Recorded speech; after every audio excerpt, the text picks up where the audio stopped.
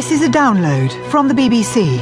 To find out more and our terms of use, go to bbcworldservice.com/podcasts. This is James Coomarasamy with Newshour, recorded on Wednesday the 7th of May at 20 hours GMT. Coming up, President Putin calls on separatists in eastern Ukraine to postpone their planned referendum. Is this the de-escalation the West has been demanding? If Russia were to take steps to pull their folks back, to encourage militant forces to allow the elections to go forward, that would absolutely be a good step. We haven't seen that taken yet.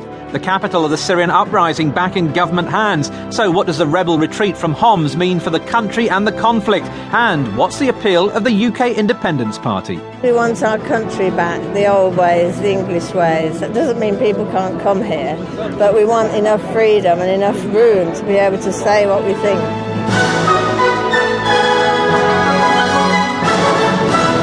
Listening to the BBC World Service. I'm James Coomarasamy with Newshour. And coming up later in the programme, an important moment in the Syrian conflict as a deal is brokered in the old city of Homs. But does the rebel retreat spell victory for President Assad?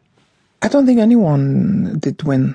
It's his responsibility to keep the country safe and secure, and he failed in that. So he actually failed miserably. But if he measures the victory as in like he remained in power, then yes, he won. Good for him. We'll have a lot more on that in about half an hour's time. First, though, is this the de-escalation that the West has been demanding of Russia? 4 days ago, the Kremlin spokesman said that Moscow had lost its influence over the pro-Russian rebels in eastern Ukraine, who oppose and in many cases have taken up arms against the interim Ukrainian government in Kiev. Today, President Putin suggested that was a rather pessimistic assessment. The Russian leader, who has been full of surprises in recent months, pulled a rather surprising diplomatic rabbit from a hat. 4 days before the self-styled Donetsk People's Republic is due to hold a referendum asking whether residents in the southeast of Ukraine want greater sovereignty, Mr. Putin issued this appeal. We are asking representatives of Ukraine's southeast, supporters of turning that country into a federation, to delay the referendum planned for the 11th of May in order that conditions necessary for dialogue are created. He went on to say that Russia had pulled its forces back from the Ukrainian border. We were